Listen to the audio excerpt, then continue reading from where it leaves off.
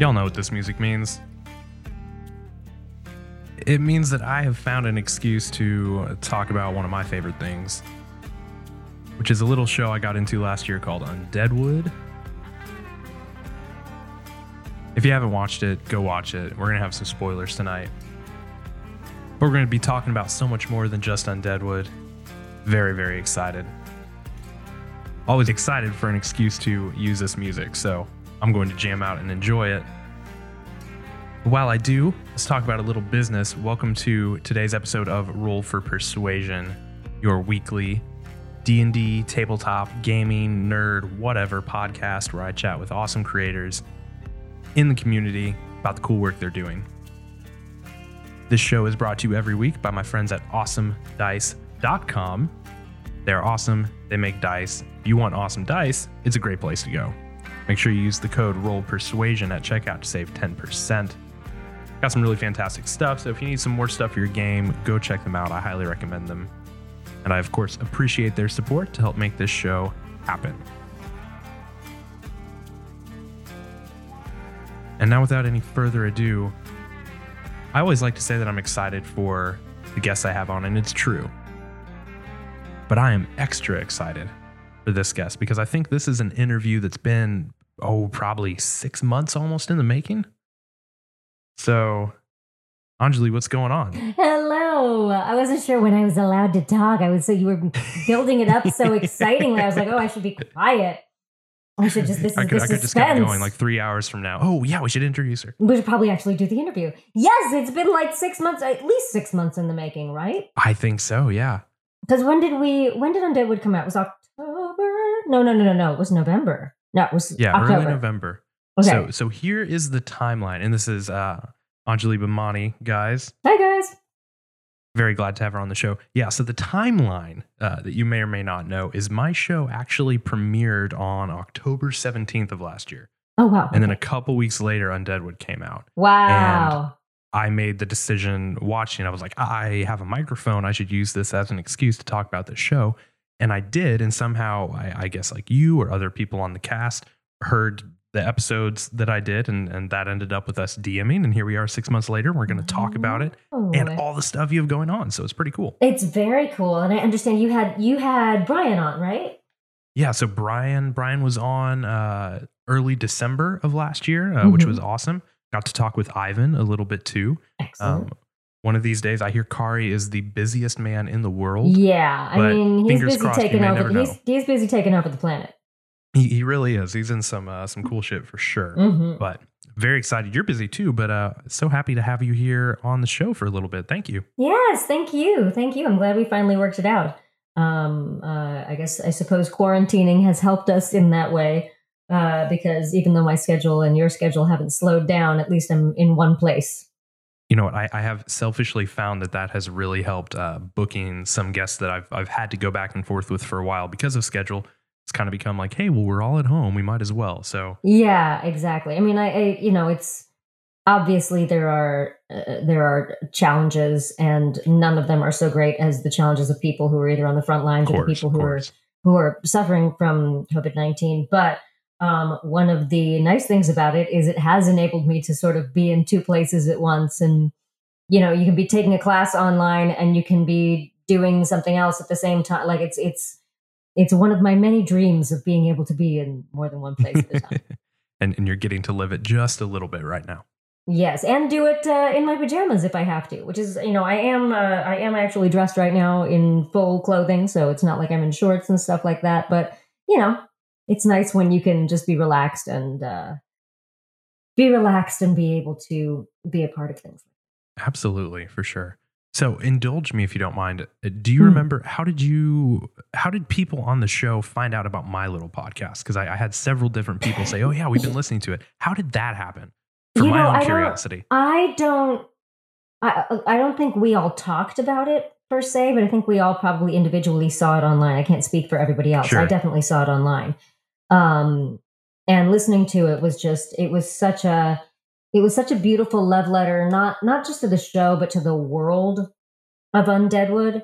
And that was what was so special, because that's part of what is so so cool about that show is that, obviously Undeadwood, the original show, is phenomenal, one of the finest pieces of TV making in history. Yeah. And Brian's love for that world obviously was a seminal part of making this show what it was. So the fact that you were so in love with the world as much as he was and we were, that was very appealing. That it wasn't just about, oh, look, it's cool, these people are playing this game.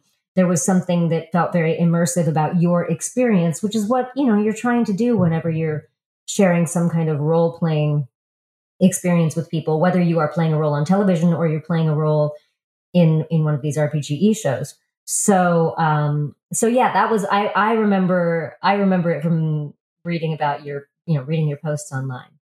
Well, that's pretty cool, and I'm glad that it's not often that a consumer or a viewer is able to put their feedback about something great out into the world and know that the people who made that great thing got to see how much they appreciated consuming it, And so for me, it was like, man, I really did just fall in love. And so many people did. I mean, it's, I think, the second most popular thing Critical Role has ever done numbers wise, outside of their main campaign.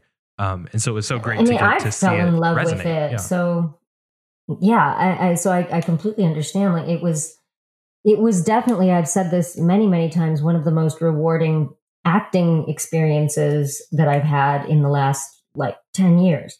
And I've done a lot of cool stuff in the last 10 years. So that's saying something, but sure. There's just something so wonderful about being at the table with people like Matt and Marisha and Brian and Ivan and all of these people who are so good at creating a world from nothing. Right.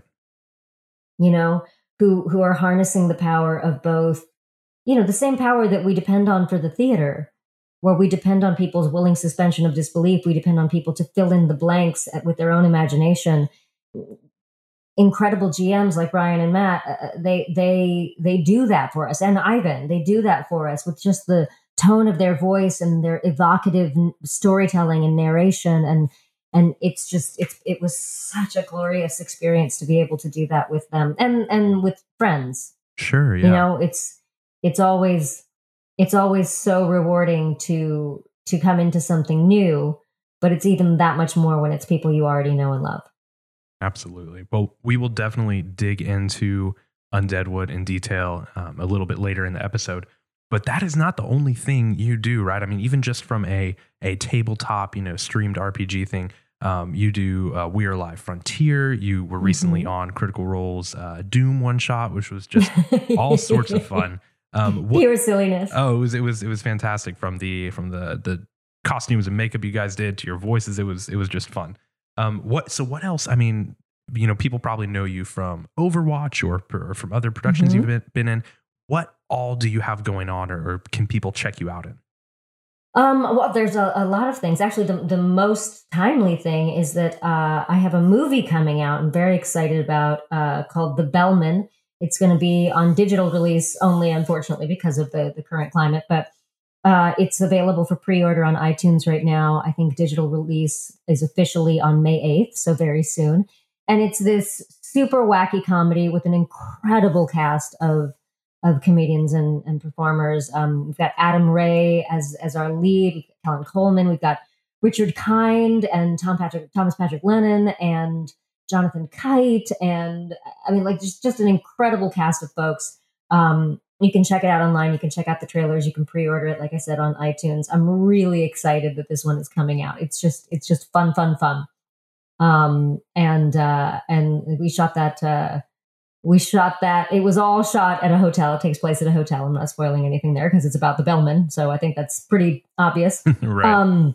But it was just, it was a really wonderful experience hanging with all those folks and just cracking up all day long while we shot. So that is the most current thing coming out. And I think that's the only thing that's the only thing that I'm allowed to talk about, unfortunately, right now, because of NDAs and all of that. I do have some new characters coming out in the world that I can't tell you about, which I'm excited about too.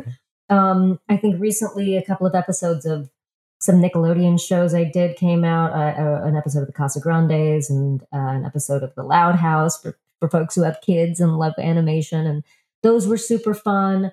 I still have a charity drive that I'm doing right now for COVID-19 relief, where if people donate to my fund, I am writing songs for people because I'm actually, originally I came from theater.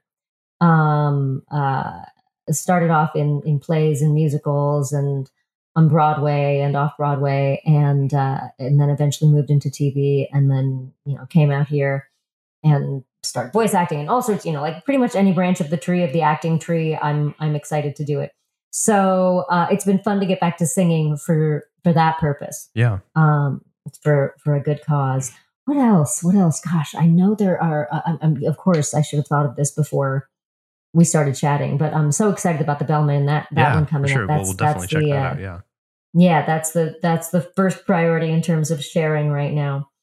And then, again, because of the current climate, so much is on hold. Mm-hmm. So much is on pause in terms of production. It's just waiting to see what things are going to continue and what we're going to continue shooting or what we're not going to continue shooting. So, hopefully I will have more things to share with you once we are out of quarantine. Yeah, we'll all definitely keep our fingers crossed. I can't imagine particularly for creatives who work, in kind of full scale productions like that, whether voice acting, on camera production, having that kind of suddenly on pause with kind of uncertainty about when is it going to pick up again. Well, I have to say, the people that I worry about in the performers that I worry about the most in this business are my theater loves, my theater friends, right, because, that's one thing you really can't get around. You really can't get around having people in the room. I mean, there are people who are doing streamed performances of their shows and trying to do it that way. But ultimately, I think about all my friends, who just opened a show on Broadway or just were about to open a show on Broadway, and your heart just goes out to them because so much is riding on those first few weeks, and they don't have that right now.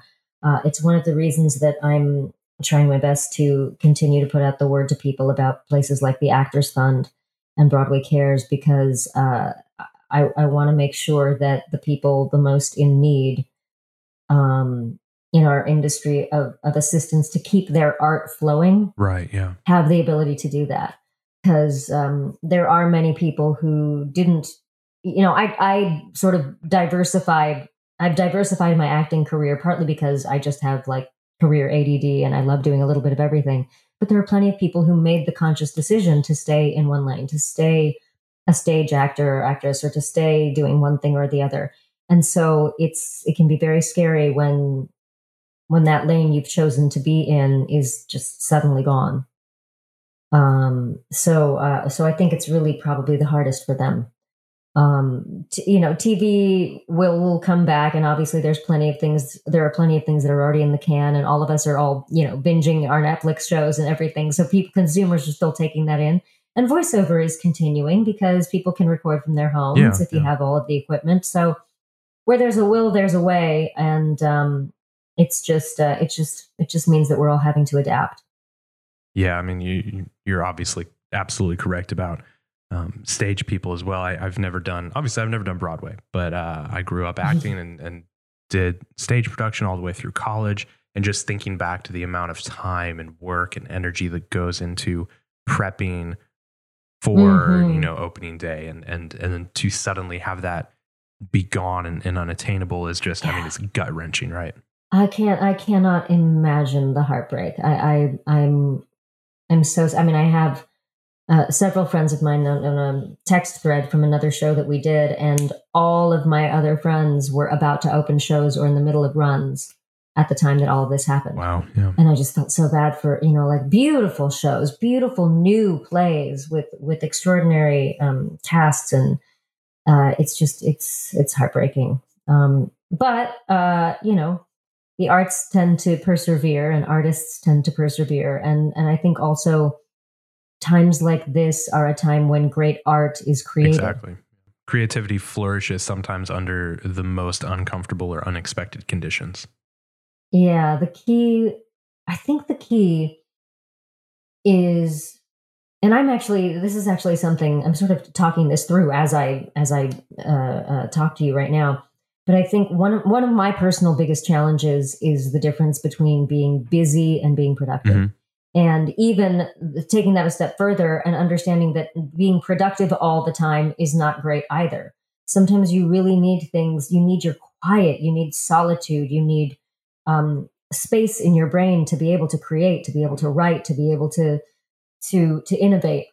And I think one of the things that has happened during quarantine that is a sort of slippery slope is that sense of, okay, well, now that I'm home and I have so much free time, I need to read 10 books and I need to work out 4 hours a day and I need to cure cancer and I need to do all of these things and I need to do it all by Tuesday. Yeah. And right now, part of, I think, what is important for everybody to be able to do is to sit in what do they genuinely need? Not what does the internet tell you need, not what does Instagram tell you need, not what does hashtag whatever challenge tell you need, but what you really need during this time. If it's as simple as I need to take care of myself and put food on the table for my family and not go crazy because I have to take care of my kids 24 hours a day when I used to be able to send them to school, whatever it is, that is viable and vital and important. And for creatives, the quiet time without the pressure to create, I think, is vital. Because I know for me, my imagination doesn't work well under pressure. I do. But when it comes to creating something, I need to be able to really sit in it. It's one of the reasons why I love, again, going back to the RPGE world, is that being able to improvise during the time that you spend at the table is so much easier than necessarily jumping into 5 minutes of shooting here and 10 minutes of shooting there. Mm-hmm. And, what I might do on a TV set because you're in the world, you're immersed, you're there at the table. And even though you're going in and out, it's long form improv. So all of those scenes that we get to create with each other come from an investment in that sitting in the moment. Right, yeah. And I think it's a good lesson for life to invest in sitting in the moment, to invest in not checking every notification on your phone and invest in where you are and not in a sort of like pithy, be present, manifestation, all that, whatever catchphrases you want to call it, but genuinely being where you are and not doing it because you think you have to or should do or whatever, but just being in the place you are, whether that place is enjoyable or painful or exciting or boring. I think a lot of creative ideas come out of people being willing to sit with their boredom until something comes up. Having that willingness to intentionally make space for yourself to be. Exactly. Right? And make space in your brain and keep space in your brain. Because the world right now is all about input, output. Like there's constantly someone pinging you or messaging you or notifications or 24-hour news cycle or 24 different TV shows I have to watch and lists of the 10 things to do to be a better this or that. And it's a constant barrage of input. And I don't operate well that way. I personally don't. I'm too goal driven and achievement driven to not be affected by that. Sure. So it really does have to be a conscious choice.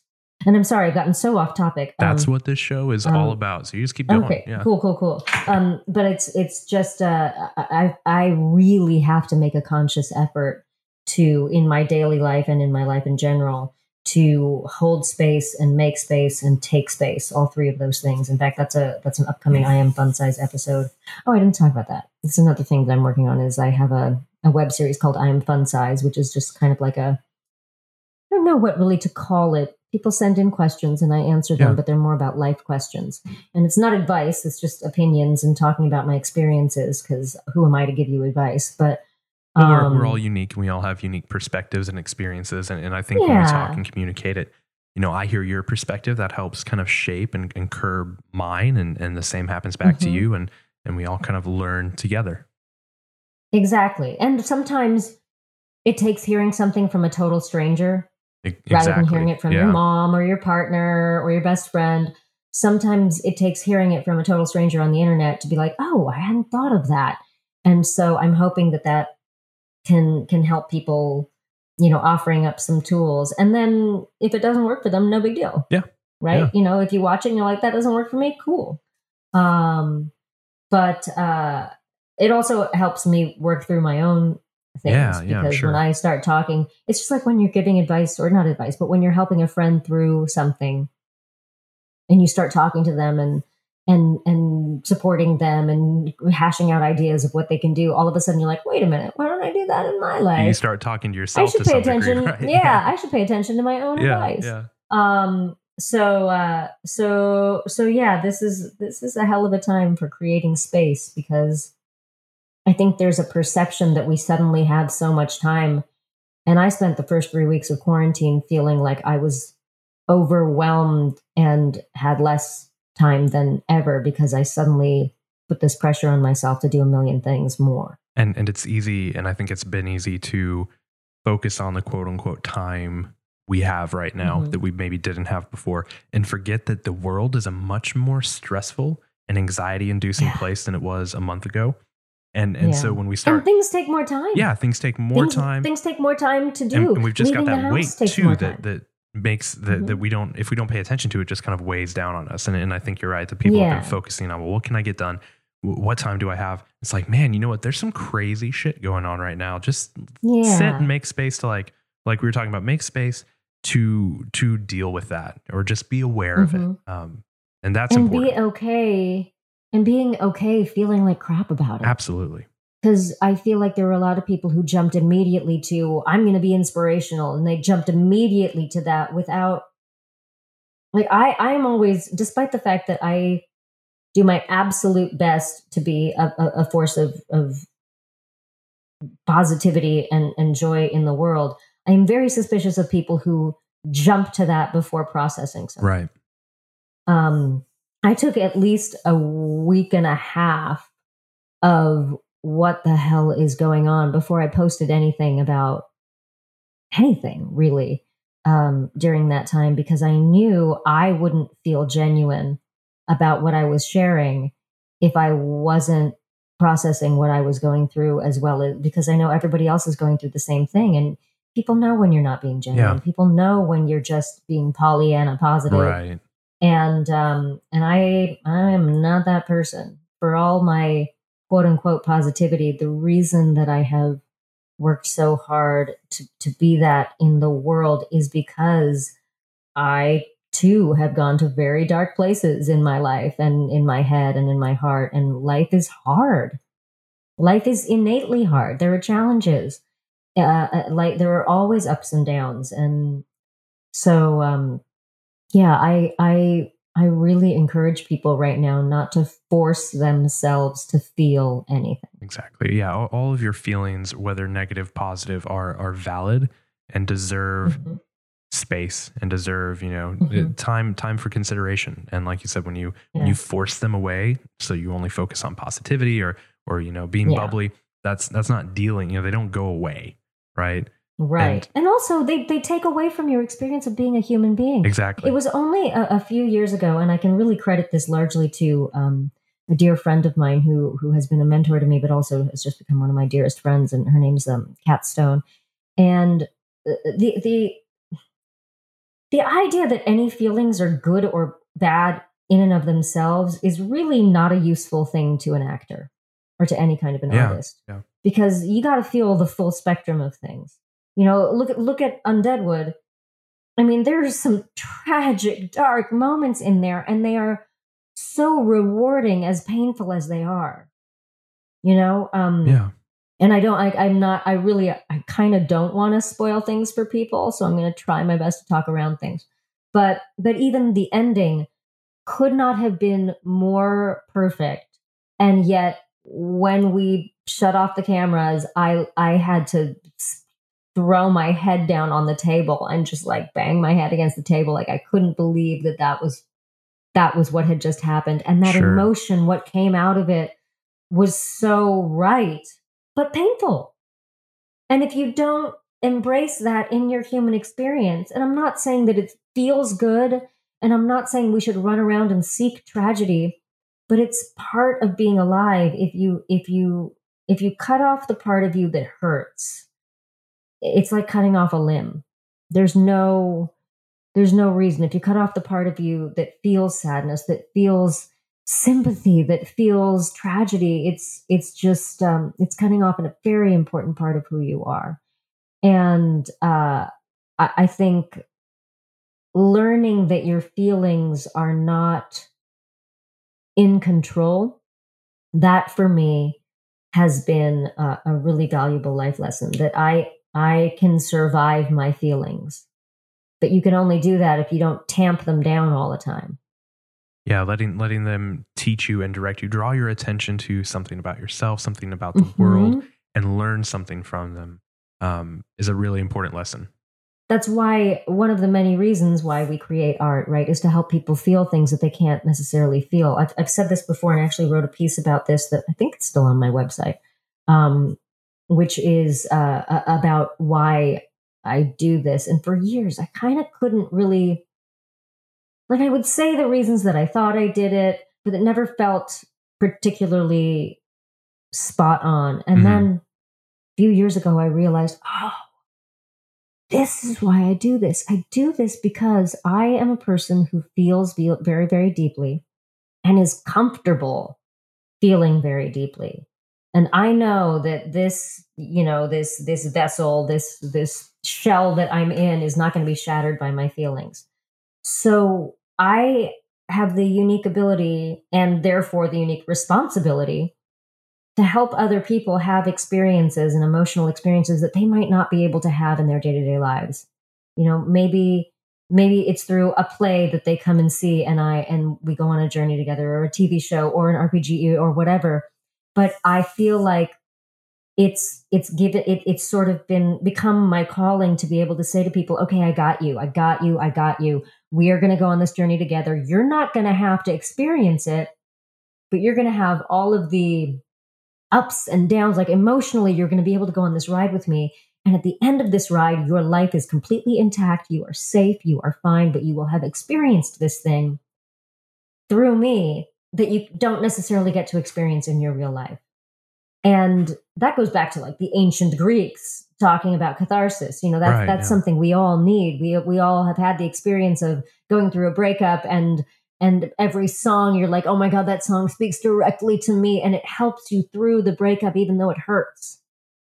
That I feel like that is suddenly I really get why I love doing this so much. That's a really beautiful kind of mindset and approach to have. Yeah. Well, it certainly makes it more, it makes it feel a lot less selfish and self-centered, because I'm not in it for, there are all of these lovely trappings of success that can come. But if you're in it just for that, you're never going to be happy, because every actor has downtime. Or maybe there's someone who doesn't, but every actor has moments where they're not working. Some people have 10-year moments where they're not working. So if you don't have some kind of a real genuine reason in your heart that you do it, it can be very hard to make it through those times. And for me, it's that thing. It's not, I love that people know me from Overwatch, and I love that people know me from bigger projects that I've done. But there's so much joy when someone comes to me and pulls out some obscure play that they saw me in and said, oh my God, that touched me so much when I saw it.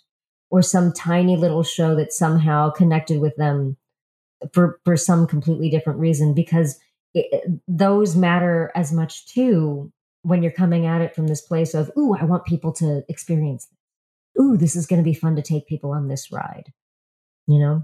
So, yeah, it's been a lovely discovery that's my, I don't want to say my calling, but that, when your mission as a human being and your career come together, it's magic when you finally get to that place. And like I said, I feel like I've only really understood it in the last few years.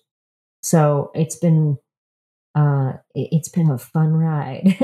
And now I can look back at all my choices previously and be like, that's why the universe put you there. That's why you had to be in that thing. Perspective on things that have already happened, and then gives you direction going forward. Mm-hmm. And that's why you didn't do that. And that's why you failed at that. And that's why blah, blah, blah, blah, blah. Mm-hmm. You can look back on the perspective of all of that too. Well, you talked earlier about kind of having career ADD.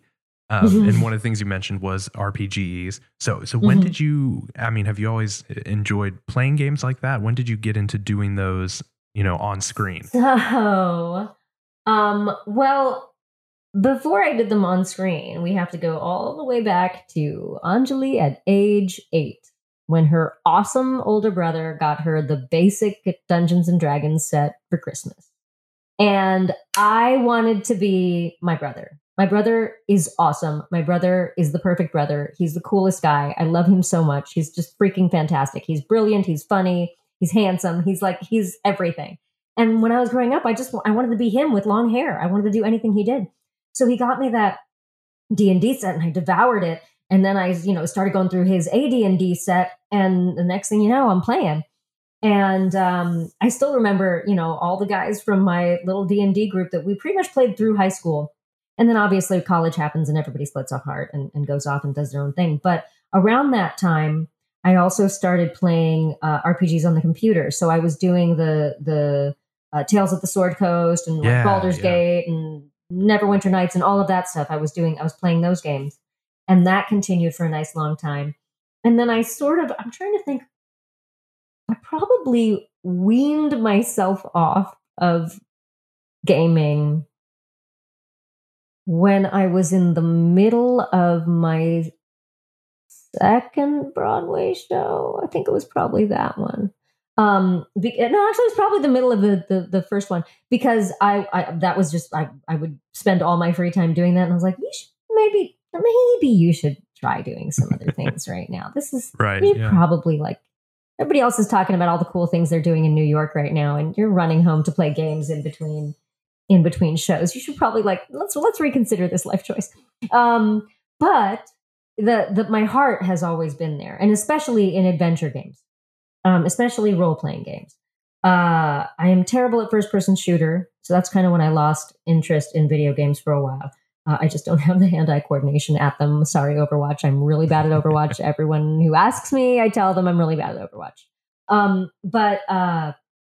So when the way that I happily was able to come back into all of this was Marisha actually told me, hey, my friend Ivan is putting together this RPG show called, and can I connect you with him, because I think you'd be awesome on it. And I could not have been more excited, because the concept of combining a show with a role-playing game, to me, it's like it's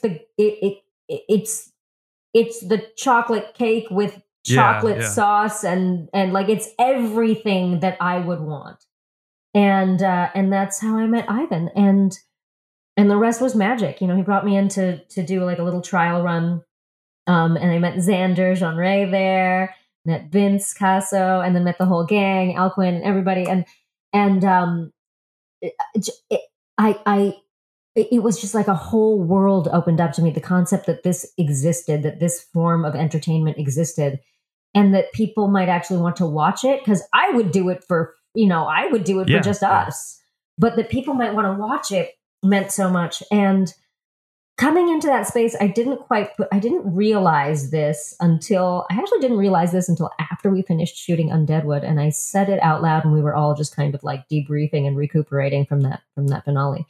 And I said, I just realized I take my fun really seriously, just like everything else I do. I take it really seriously. I have an incredible time, but if you're not committed to doing the thing that we're doing in order to whatever it is, if you're not committed to this world, then I'm not interested. And when you're doing this as a show, everybody's really committed. Nobody's just there to screw around. Everybody's committed to creating the world together. And I had never played on a campaign where everyone was that committed to creating the world. So that to me just, I mean, all of a sudden, on a scale of 1 to 10, the enjoyment factor was like a 322. Like my mind was blown. Yeah. And then to be able to do it with people who are not just great gamers and not just great narrators, but great performers, it's an embarrassment of riches.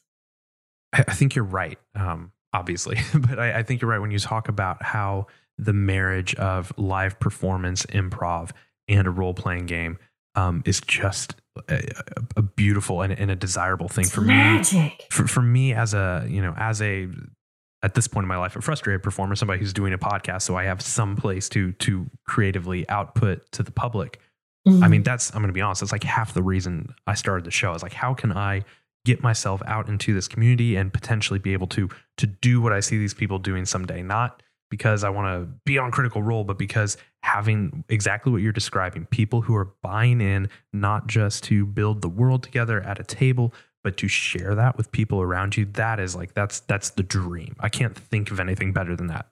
Absolutely. And just to take a quick segue, what you're doing is what all of us who are quote unquote successful have had to do. Sure. Is put yourself in. I'm going to make my own game. Yeah. Okay, there's no coach. You're the one. So you've been like, I'm going to put myself in. I'm going to put myself in front of these people. Okay. So like, and it's the same as, well, this has been going on since the dawn of time for actors, for example, who would do theater in order to be seen, to be able to do TV. Mm-hmm. Or whatever, someone will do a one-man show to be seen by agents or whatever. You put yourself in front. You put yourself out there. So what you're doing with this is absolutely that it's the way to go. Well, thank you. Mm-hmm. Well, speaking of segues, let's make one right now. Okay. And I know that you said that you didn't want to spoil Undeadwood for people who haven't seen it. Mm-hmm. Mm-hmm. I do. And okay, so everyone, this is your moment. This is your moment. This is the full warning. Stop here. Maybe what we can do, can we do this where we tell people like there's a spoiler zone in the podcast and we can give them timestamps when you put this out? Yeah, I'll put that on the show notes and I'll put it in my I am my tweet. So sensitive to spoilers. Like I am so sensitive to spoilers in the world, and I understand this has been out for a long time. So, people should, like get over it. But I just don't want to spoil anything for people. Yeah. And I will say during our extended spoiler warning that if you have not watched, don't go, I'll just watch it. Like, seriously, I'm telling you, this is one of the greatest things I've ever seen. Please go watch Undeadwood. It's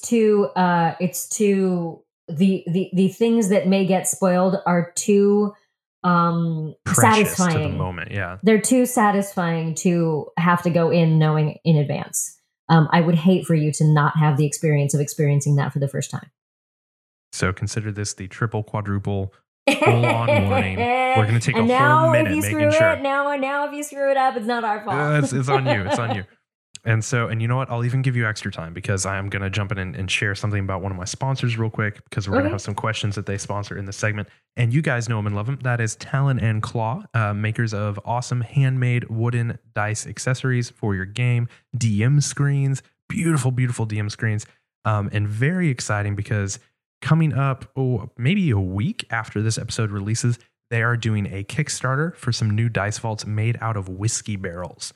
And these things are awesome. I've seen some pictures. I'm going to be getting one. They're made from they're taking old whiskey barrels that have been aging bourbon and brandy and whatnot, and they're trimming that wood down. So when you get this vault, not only does it smell amazing, but it's just got that rustic old west look. It's got the brands and the stamps from whoever the brewers were, or the distillers, I should say, and they're just fantastic. So keep an eye on their social media for when that goes live.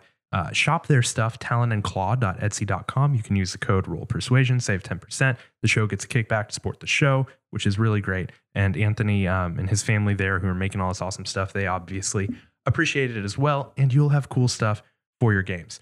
And you should just shop there because their name is cool. It Talon is and cool. Claw is a cool name. Yeah, I think it's because one of them's a Ravenclaw and the other's a Hufflepuff, and so it's a full nerd love thing. Quite, I love it. I'm actually looking it up right now. Yeah, they did want me to tell you that should you want it, they have because we're talking Undeadwood and it's very on key for Undeadwood. They have a Whiskey Barrel Dice Vault for you if you would like one as a thank you for being on the show. So we will gladly hook you up with one of those so you can check that out should you like one. The answer is yes. Next. 2, please. Can I get 2? But yeah, Talon and Claw is awesome. Well, that's cool. I'm sure they'll be excited to share that with you. And this has been the official multi-minute spoiler alert sponsored by Talon and Claw. Yes. Spoilers sponsored by Talon and Claw. Spoiler alert. So let's get into it. And I have a couple of questions we'll get to from my Patreon backers. I also, I was turned on to this little place called the Undeadwood Discord by Brian when he came on the show, which is a group of Undeadwood fanatics who, to this day, literally, if I open up the Discord right now, they are still talking about Undeadwood. These people love this show. Well, blame Brian. He should have told you. You know what? He probably did, and I probably forgot because I have the brain of I have the memory of a 94-year-old right now. I can remember my high school locker combination, but I can't remember what I had for breakfast. It's embarrassing. Well, we have some questions from them. I have some questions. First, and I'll just ask the question, let you go. How did Undeadwood come to be? How were you approached? And what was it like producing, like putting that show into the world? Well, my involvement of it came to be through Ivan. Ivan told me about it, and he anything Ivan asks me to do after We're Alive Frontier, I'm like, yes, absolutely, yes, I want to play. If it means playing with you, yes. Yeah. And then he told me it's going to be with the Critical Role folks, all of whom I love. And Brian at the helm. And I was like, okay, this could not be cooler. The only fear I had was that I'd never played with the game system that we were working with. And also I was nervous because these are some very, experienced, obviously, role-playing game people. Very experienced gamers. And so there was a little bit of a nervousness factor. But just because I had that nervousness factor, I knew, this is going to be good.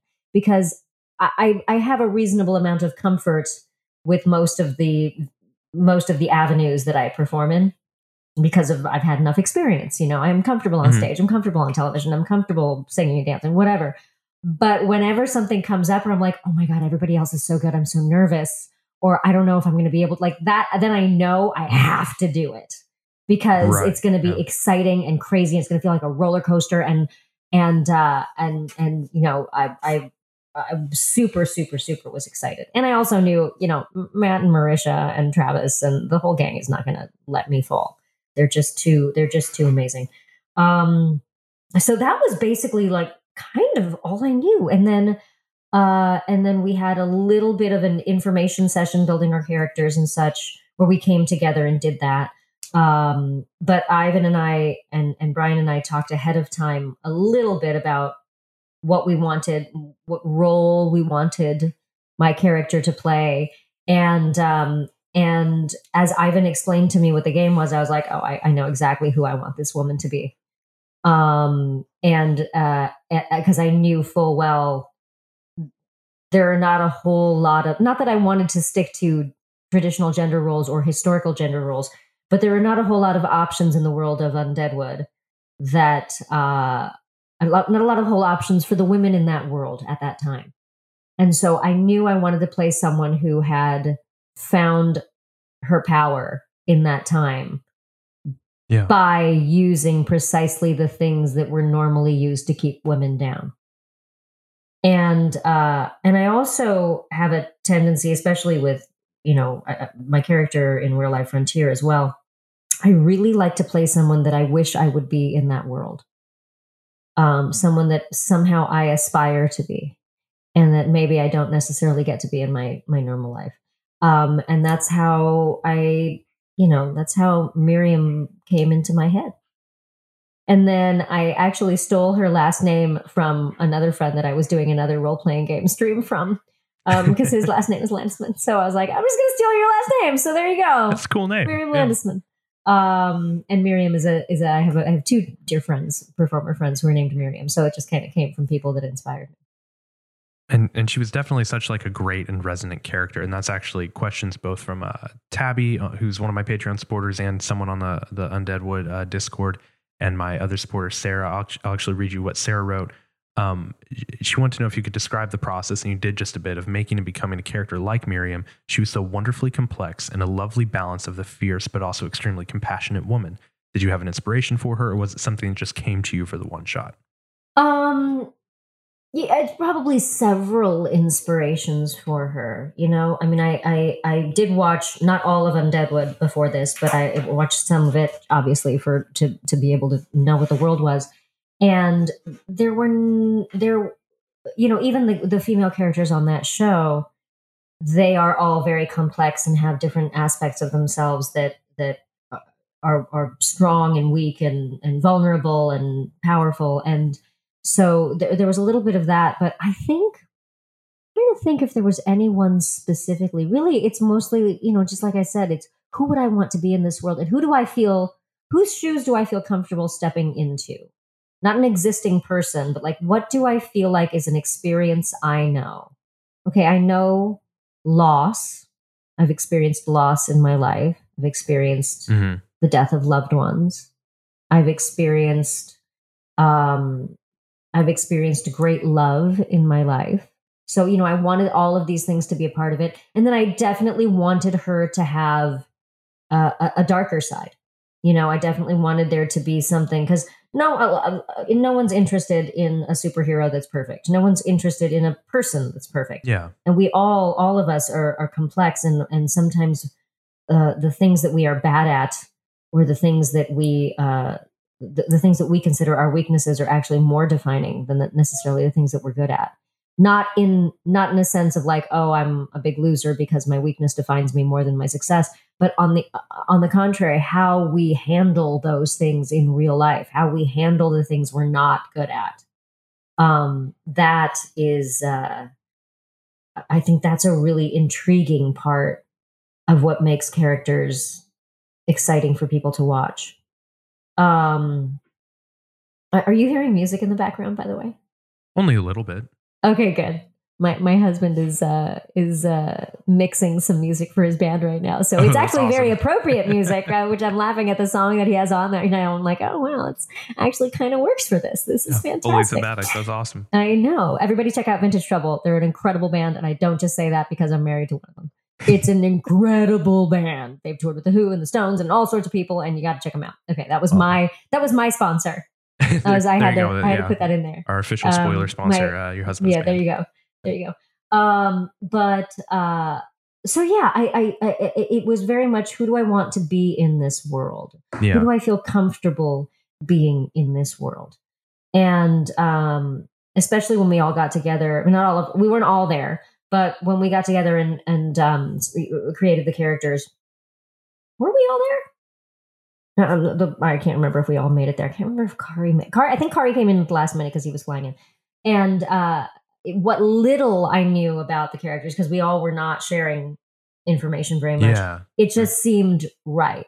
But the idea for Miriam to be a purveyor of goods sold, as we made her, for her to be the person that sold the goods that she meant that she sold, was definitely an idea that I had, that I told Ivan over the phone. I was like, oh yeah, this gal is going to be the one, that the reason that she is safe and the reason that people respect her is because she got what you want, and it isn't sex. Mm-hmm.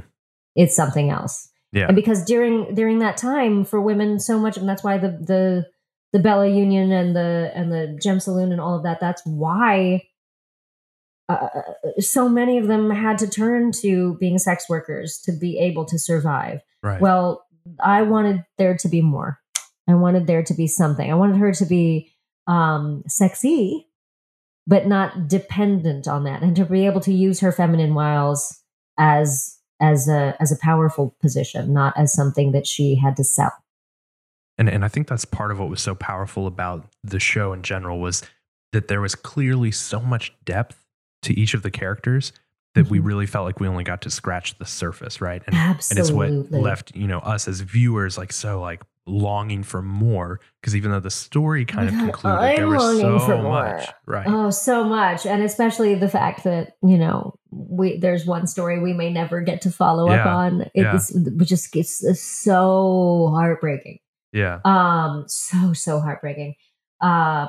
But yeah, as we got to know each other's characters in the game, I realized more and more, this could not be a more perfect group of people to send on this mission. Yeah. This is going to be fun. Speaking of Miriam being the procurer or seller of goods, Eld and procurer of goods. Yeah. Eld on the Undeadwood Discord wants to know, where on earth did Miriam get nitro? I could tell you, but then I'd have to kill you. That's the best answer. Yeah, no. I'm not telling you that answer. Okay. I'm not telling you that answer. Keep fingers crossed for an eventual follow-up, and we'll add that in. I know. Yeah. I mean, this is also the hard part about any character that one creates, whether I'm doing theater or I'm doing TV, when I write the backstory or work on the backstory for a character and actually really give them depth, is that the chances are no one's ever going to actually get a chance to know those things, no matter how cool they are, unless you get to season 8 of a TV show and the writers are putting that out there with you. So I can only hope and pray that we get to continue developing this story somehow, and we can find out. And then we can find out how she managed to get her nitro boobs. Was it you had to? What did Brian say? You could roll for nitro boob stability. Yes, or something. Exactly. Yeah. Oh, man. So you guys shot that in a pretty tight window, right? It was just a couple of days. 2 days. I recall. 2 days. Yeah. What was that like? I mean, so much incredible. Emotion packed in. It was exactly what I told you about, is that when you're playing for that much time, and we did the same thing with We're Alive Frontier, because for We're Alive Frontier, I think we had 10 episodes our first season, and we shot them over 4 days. So you're playing for 12 hours a day, with obviously a lunch break and bathroom breaks. But that long form improv, being immersed in the world for that long a period of time, makes the living in the character much easier. On a television set, it's so hard to stay immersed, because, you might be sitting in your trailer waiting for hours and hours and hours. And then all of a sudden it's time to shoot. And they're like, we're going to shoot the scene where you have your nervous breakdown. That's what we're going directly to. And as soon as the camera goes, you got to be there. And it's a very different set of skills. Whereas this, you're in the story, you have all the build up to every moment. Everything is organic, and we are all invested in the rolling of the dice and in what happens, and whether we succeed or fail, we're invested in the game part of it. Yeah. So I love it. I love it. I love the endurance it takes. I love the fact that it's unknown. I learned on We're Alive Frontier that I just, you got to eat your Wheaties and get a good night's sleep. But it does mess you up a little bit, at least for me. I can totally see how some of our greatest actors have been unfortunately messed up from some of the roles that they've played, and some of them even lost before their time. Sure. Because I can see how people would fall into that if they were doing that day after day after day after day. But I love that. That stuff that's the sauce for me. I just put me in for 12 hours and let me be with these people I love in this incredible setting. I mean, also, when you have a game master like Brian, who is, I can't even with him, and obviously Matt too, but I've only actually gotten to play with Matt as a game master on the Doom one shot. So to walk into this situation with Ivan and Brian steering the ship, I'm like, this is as much of a ride for me as it is for the audience. I'm loving being on this ride. I can't wait to find out where they're going to send us. And special props to Brian too, because that was his first time running a game I can't even imagine. Yeah, that doesn't make it doesn't make any sense to me. He was so incredible. He was so evocative and clear, and his portrayal of all the characters from Deadwood was so spot on, and it was such a joyous table, without being goofy. Like we were goofy, but without losing any of the commitment to the darkness of the story and the importance of the story. We could have fun as well. And so, I love that kind of marathon. That's really the sauce for me. Yeah. And you guys had such an immersive setting too. Brian was kind enough to give me a tour of the studio a couple weeks after he and I did our episode, so I got to see the Thoroughfare minis up close and the table. And I Ian Phillips, who painted all those, has been on the show before. He's a friend of mine, and so getting to see his work was cool. But getting to imagine being at the table and just having each of those elements bringing you into it, like you were saying, that sauce, kind of just mixing it up. Oh God, to the perfect storm, right? Sauce. Yeah, I mean, I did drink enough coffee to kill a small lab rat in those 2 days, but I'm kind of doing that now in quarantine, so it's not so much different. Hence me needing the Crest white strips that I was wearing at the beginning of this interview. Crest, if you want to sponsor this show, my email is absolutely. Crest white strips. Roll for brought Persuasion. On to Leave Money, brought to you by Crest White Strips on Roll for Persuasion. So I absolutely love that. If I could, because I love role-playing games so much to begin with, the idea that we get to do it seriously and committedly for that long, it's too good. It's just too good. And the quality of work that's being done at Critical Role, I mean, it wasn't just about those of us who were on screen and those of us playing the game. The way that they're doing things behind the scenes is so smooth and so well run. It's really special. And it was that way, honestly, for Real Life Frontier as well. I don't know that people realize how much is going on behind the scenes to be able to create something like that is and have it seem seamless. Yeah. There's a tremendous amount of work. The costumes and the lighting and everything. The magic air conditioning blowing on Matt's hair that none of us noticed.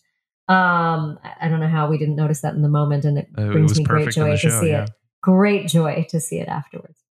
So did you have a favorite or kind of a standout moment from the show? I mean, the end. Well, and that was going to be the next question. So let's just move right into that. I mean, I can't. Ultra spoiler alert. Because we've actually spoilers. kind of been around the spoilers a little bit, but we haven't touched them. Super spoiler alert. Tell me about that, about the moment, so everything. Honestly, everything started to crumble inside me when Kari's character was about to start the duel. Yeah. Like that's when all of a sudden, like my world, I was like, no, this can't be how this ends. We can't end this losing one of this can't happen. It's why I was like, please, can I hit him over the head with a bottle? Can I do what can I do? Anjali started becoming as desperate as I feel like Miriam was in that moment. And again, I owe it to the beautiful storytelling. I mean, Kari making that incredibly difficult choice to say, oh my God, I have to play this way because these are the given circumstances of my character because of what happened with that penalty that he got. Yeah. And just the brilliance of that and the sacrifice you have to make as an actor to be like, no, I have to do it this way. I don't want to, but I know I have to do it this way. And so when it all came down the way it did, and also because I do think Miriam, for all the obvious love of Travis's character and wanting to protect him, had developed. I think I as Miriam had developed a closeness with Matt's character because it was so clear that he was carrying something dark and I was carrying something dark, and then to lose him after all of that moment where I say, I just go into the street and weep and I say, this isn't right. Those words were just they just came out because it was what I was feeling. And it was the emotion in that moment was so raw, just from as an observer. Yeah. And that's just from being in such a beautifully invested group of people. That happens. Those magical moments do happen on set and they do happen on stage, but it requires a certain level of everyone around you committing. And when you're doing it on stage, it requires the audience to go along for that journey with you too. And it doesn't always happen. You're on Broadway, you're off Broadway, you're regional, you're doing 8 shows a week. Every night, the audience is not necessarily going to be with you like that. And you hope that your fellow actors are going to be, but we're all human and not everybody can invest. But in that one moment when we shot this, because we weren't doing takes and we weren't doing reshoots and we weren't doing different angles, everyone was laser focused together and everyone's energy was together. And so it really, that electricity that was there at the table, I think came from every single person in the room. And feeling that through that whole final segment of the show, like it's magic. We had one moment like that, 1 or 2 moments like that in Real Life Frontier, but I have to say that I don't think as many people obviously have seen Real Life Frontier as well.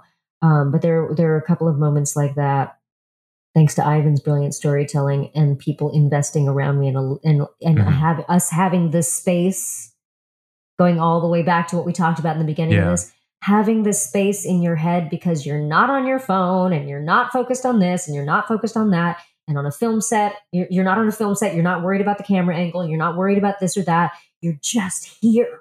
You're just here living in the moment with your character in this story, in this set of giving circumstances. It is the most transcendent way to be as a performer, to be able to be given the gift of focus is such a huge thing. I think that's why a lot of times people don't realize acting is hard, partly because we have to live in our imagination. And there are so many things to distract us outside. Yeah. And you have to have a certain amount of technique and all of that, of course, but it's very rare that you are given the perfect set of circumstances to just be and not be in your head. Yeah. And that's what the Undeadwood folks created on that set. Just have all those barriers removed and just freedom and space. Yeah. And trust. You have to trust the people around you to be able to have those moments. Speaking of trust, what was going through your mind when Brian wouldn't let you roll for trying to prevent that? And that's not meant to be like an instigation. No. That's because he and I talked about it a bit. Yeah. Did you guys talk about why he said no? We did, yeah. Okay. His reasons, so especially in the moment. Did he say, because I'm interested in what he told you, because I don't know if I'm allowed to tell you what he told me. So what did he tell you? If I recall, because it's been a little bit, it's been a while. If I recall, it was primarily from what he said to me, that he didn't want your character to be killed. Yeah. That's it. Yeah. That's it. Yeah. That's what I was worried about. I wasn't sure about. Yeah. And that makes perfect sense. And in the moment, I didn't even think of that. Sure. I just thought he was like, no, we're going to focus on good storytelling. Quit trying to get in the way. And not in a punitive way, but just because he was so decisive about it. If you go back and watch that moment where he says no, you see he looks him a little think, panicked. You see him think, and then you see him just say no. And that was it. And then we just moved on. And but he was so decisive. And I know both he and Ivan are such compassionate game masters. Ivan especially. Ivan is always trying to kill people, but always trying to keep them alive. Like he does all these horror shows and everything, but he always wants everyone to have a good time. He really wants people to succeed and survive, but sometimes your role is so bad you just can't. Right. And so in that moment, I don't know what was going through my head other than damn. I think it was as simple as that. As simple as what you saw on screen. And also, even as I was watching it, I was thinking, of course, I can't get in the way of this. This is great storytelling. This makes perfect sense. And I'm also grateful that I asked him if I could do it rather than just saying Miriam does this. Right. Yeah. Because he would have gone along with that because I said that, I'm sure. And then we would have been in trouble. Yeah. Then it really would have been good night, Miss Miriam. What was 2 more questions on a Deadwood, and then we'll let it rest. What was it like after you guys called cut, after the game was over? What was the mood and atmosphere in the room at the table? I mean, it was a combination of like this exultant and oh my God, I can't believe that just happened. I mean, like I said, I literally put my head down on the table and just started banging my head against the table. Yeah. Because it was so perfect and so tragic and so exactly what it should have been and so painful all at the same time. And I just felt bad for poor Matt because I hear that this happens to him all the time when he plays. He has a tendency to die. Yeah. That he can't, and it makes me so sad. But yeah, no, it was just, and also, despite the fact that it was an ending, it felt like a freaking cliffhanger. Right. And I'm like, well, geez, I don't want to end this as we were supposed to end this, you guys. I have to go home now. What am I going to do? Like, I felt probably the same thing that you guys felt when it was over. I was like, what, like, what's going to happen to Kari in 8 days? Like, what happens? Who knows? Well, that leads into my next question is let's talk hypotheticals. Let's pretend, we're not actually officially saying anything. Do. Yeah, but let's pretend, let's play pretend that you guys are able to do this again on a second chapter or whatnot. Would you want to pick that up 8 days later, or would you rather pick the story back up further down the road? Oh, hell no. You got to pick it up 8 days later. Yeah. All right. Yeah, I probably 100%. Shouldn't have said that. I probably shouldn't have said that because that's, I don't know if I don't know. That's opinion. It's all opinion. Yeah, it's opinion super and all opinion. But like, that's too sexy a story to not, right.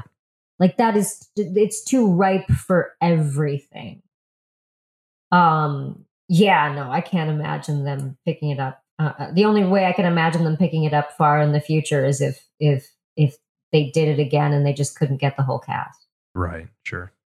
But yeah, no, I would hope that that's where it would start up because I would want to know, and I'd want to have those moments because that's. That's a big shift that happened at the end there, a shift in relationships. And I being the glutton for punishment that I am, I'm like, let's go. All right, let's dive into the darkness. Let's do it. Yeah. So yeah, I would hope that we would at least be able to explore what happened there a little bit. And I'm just hoping we get to explore it again. I was going to say, I think I speak for all fans when I say that we also hope that you get to explore it as well. Oh, yeah.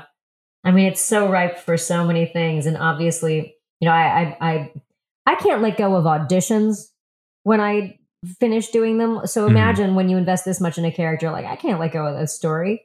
Oh, I'll find myself like cooking now and I'll be like, oh my God, what if this happened to Miriam? Yeah. Even though we're not, I don't know if this is happening or not. So like, I it's the same as when you fall in love with characters you create, it's very hard to let them go. Whether it's something you did for an audition, whether it's something you did for a play, something you did for this, very hard to let them go. So I have a lot of deep loves in my heart. A lot of characters that I have great love for that still live with me. And Miriam is right at the top of that list. Truly such a joy to do that. Such a joy. And she dresses really well, which I dig. Just fantastic across the board. I mean, really great hair. The crew on this show, they weaved their exotic magic and made things happen that I don't, I mean, let's be honest, there aren't a whole lot of roles for someone of my my ethnic background that allow you to be able to inhabit a character that looks like that. Sure. So that was also a huge joyous point for me. because I love period pieces. I love them. Well, it definitely came through on the screen to all of us watching. So thank you from all of us who got to enjoy it, to you for, like you were saying at the very beginning, bringing us along on that emotional journey, kind of taking that on so that we could experience it as well. It's my honor. It's truly an honor. And thank you so much for coming on the show to talk about it. Yeah, thank you so much. So glad we finally made it happen. And thanks to all the people who watched. I cannot believe how many of you tuned in. I'm so blown away by the fan art, by everything. I mean, the community surrounding these things is just phenomenal, and I'm just so grateful to be allowed to be a part of it. Well, you guys know that we've reached that point in our show where we're about to say goodbye, but if you are a supporter of the show, patreon.com/rollforpersuasion, hang around because we're going to have our bonus Zone of Truth segment after the outro music. Yeah, brought to you by my very good friends at Smuggler's Coffee, my third, final, and some would say favorite sponsor, who just make some of the most delicious coffee in the known universe. They are nerds at heart. The artwork on their bags is just gorgeous and silly and nerdy and fun. You can go check out their delicious brews, their barrel-aged coffees at store.smugglerscoffee.com. They're always doing cool things. They've got 2 new flavors that just came out that I'm very excited to check out. So make sure you guys check them out on social media. You support them, and we appreciate their support here on the show. And as I said, if you support the show, patreon.com/rollforpersuasion, you can enjoy our bonus segment, which we were talking about before the show, and we threw out some ideas, but I remembered that you told me to watch a certain movie before. That's right. We have to talk about that. So we're gonna talk about Star Trek. That's what we're gonna talk about. Oh, I'm so excited. Now you guys have to get on his Patreon because this is going to be a hell of a conversation. I'm very excited to talk about it. So if you're a supporter, stick around. After the music, you will hear that bonus segment where we will chat Star Trek and some of my first exposure to it. So very excited to share that with you. Anything that you want to share? We already discussed your movie, The Bellman, that's coming up soon on digital release. Anything else you want to share? Yes, please pre-order that. Check it out. If you are interested, please do go to my YouTube channel and subscribe. It's Sweet Ange with 3 E's. And you will see lots of, in addition to silly videos and fun stuff there, you'll see lots of these I Am Fun Size videos, which are, like I said, they're very close to my heart. And I hope that they are helping people. And I've heard that they are helping people. So there's actually one on loneliness that a lot of people have mentioned has been helpful to them during this particular quarantine time that we're living in. So please do check that out. And then just, find me on the web. I'm super easy to find. Google me. Find me on the Twitter. I'm really accessible. Say hi. Tell me what you're into. Tell me what you like. Tell me what you don't like. I'm around. And I think I can attest to you being accessible on Twitter because that's how we connected. And so I am grateful for your willingness to chat and hang out and talk about things that we love. Yes. So thank you so much for being on. And of course, we'll hang out and talk for a few minutes more. To the rest of you guys, thank you for listening to the show, for supporting it with your downloads and subscribing on your favorite podcast apps of choice. If you would do me the honor, if you enjoy this show and you have access to an iPhone or an Apple device, a Mac computer, or maybe you've got a cousin who has one, you can go steal theirs. If you would go to the Apple Podcast and leave us a review, that really helps us get the show out, helps more people hear about it. And lets me know that you guys enjoy what is happening on the show. And if you don't enjoy that, put that in the review too. That's fine. I just love to hear what you guys have to say. You can follow us on all social media at Roll Persuasion on Twitter and Instagram. You can email the show, Andrew at rollforpersuasion.com. And of course, check out the show notes for any of the links that we talked about. We'll put your husband's band. We'll put that in the show notes too. Oh yes, Vintage Trouble. Vintage Trouble. Yeah, we will share that as well. So make sure you guys check that out. Thank you so much for listening, for engaging with the show. And until next time, guys, enjoy your games.